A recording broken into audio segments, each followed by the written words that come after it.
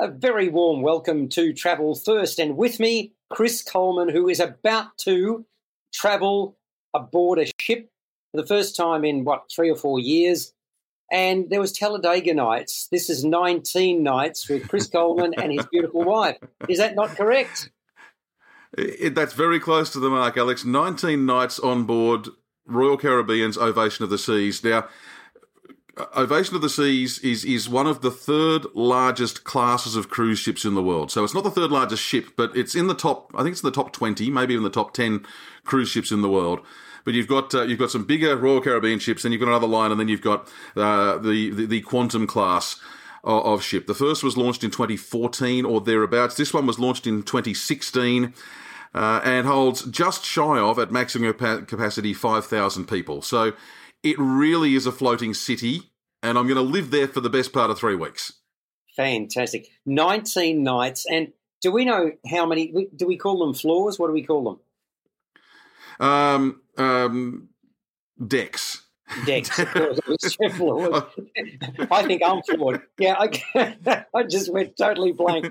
Okay, so how many decks are there on the Ovation? For the guests, guests, there are 14.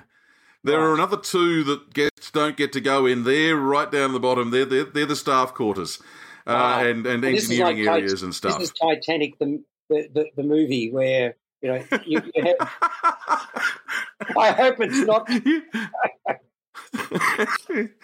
You don't mention Titanic when you're talking about cruise ships. Good Lord, no. No, but I'm just thinking of Leonardo DiCaprio and that are going upstairs and to an upper deck to woo. Yeah, no, well, he wasn't staff. He was a passenger. The passenger accommodation, even on the lower deck interior cabins, is considerably better than what Leo had in there.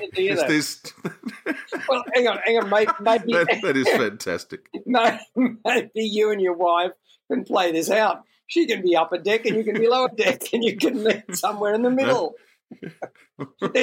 There's much to enjoy. Your 19 nights is quite special. We're gonna be a long way up. I'm just going to say that we're a long way up. We're not in the penthouse, but we're pretty close to it. We've lashed out on this one. This is a cruise we've been waiting on for quite some time.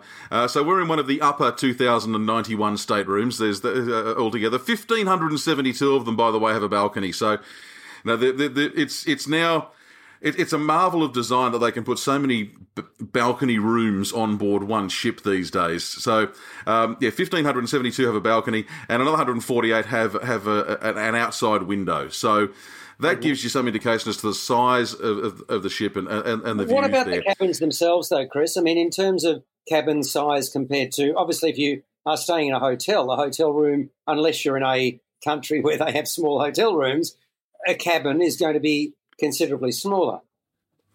It is, and I promise I will work out a way to do this mobile when we're on board, and I'll take you on a tour of our cabin. We've got a balcony cabin. We've actually got a large balcony cabin because, funnily enough, I'm one of those people who on a cruise likes to sit outside with his feet up on a deck chair with a cocktail in one hand and a book in the other. So just rest assured, while we're sailing, you will get the tour of our cabin, and if I can talk the people on board into it, if there's a chance, I'll see if they'll let me go other places as well and show you what some of the other cabins are like. But there's so much to do. The thing is, yes, it's smaller than a hotel room, but the thing is, you're not on board to just spend time in your cabin. There's stuff to do on board. And, of course, you're stopping at various ports. By the way, we stop at Moorea in French Polynesia. We spend an overnight stop there. We go to Papeete in Tahiti as well. And after we've crossed the international date line, we head to New Zealand and we'll visit Napier and Wellington and Picton before. So one night in each of these ports, correct? And it's overnight. Well, one day you arrive very early in the morning and you spend the day. And then later in the evening, you sail on. Depending on how far you've got to sail to the next place, you can sail out quite late and arrive quite early. I've been on some cruises where it's only a 3-hour sail overnight, so the ship sets sail at about midnight and arrives at 3 a.m. And so when you get up, you have your breakfast and you go out and explore the city. How close to, if you look at Melbourne, Port Melbourne to the city, I presume you can pre-organise tours in each of these locations? You can pre-organise tours. Cruise lines are very good at organising tours as well. So if you want to travel and let other people do the arrangements for you, you can do that. If you want to travel with a tour group, you can do that. If, however, you're more self-motivated, I'm more of a self-motivated, self-guided tourist, and we'll probably set forth and explore the towns by ourselves. We have undertaken organised tours as well. It just depends on the mood, really. You do need to book many of the shore excursions beforehand, and this is my first time on a ship this size. This is basically 5,000 people, more than that once you include the crew. How many trips have you actually taken on a cruise liner? On cruise lines, 1, 2, 3, 4, 5. And what's been the largest? This is my 6th cruise. What's been the largest so far prior to this? The largest was a previous Royal Caribbean ship called Oasis of the Seas, which we went on, was I think our 2nd cruise. We did another large cruise to Singapore just prior to COVID arriving, in fact. So give me some idea of the numbers. Not close to this. About 3,000, about 3,500. So this is a whole step up again. And I would imagine that they set it up for the shore excursions, and if they start getting close to getting booked out, they get additional capacity added where possible, because they do want as many people as possible to be able to go on shore.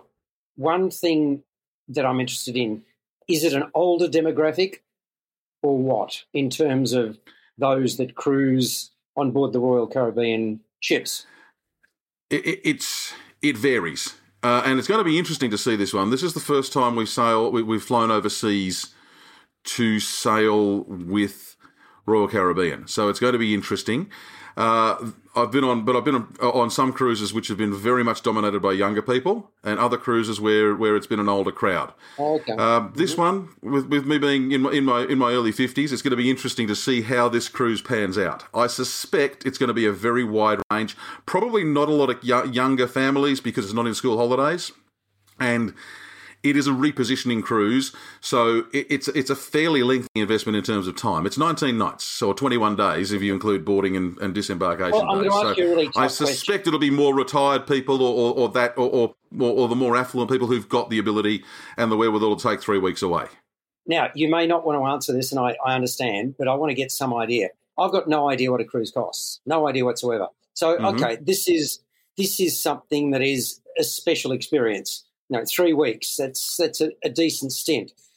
And I know what I would allocate if I'm going to go to a particular location, how much I'd pay for hotel accommodation and how much I'd pay for sightseeing. So I'm curious, because I'm going to break it up into nights, for you and your wife, in round terms, give me some idea. We're not spending 10 grand on accommodation and airfares, so does that help? It comes in under 10 grand once you include our flight to Hawaii and back.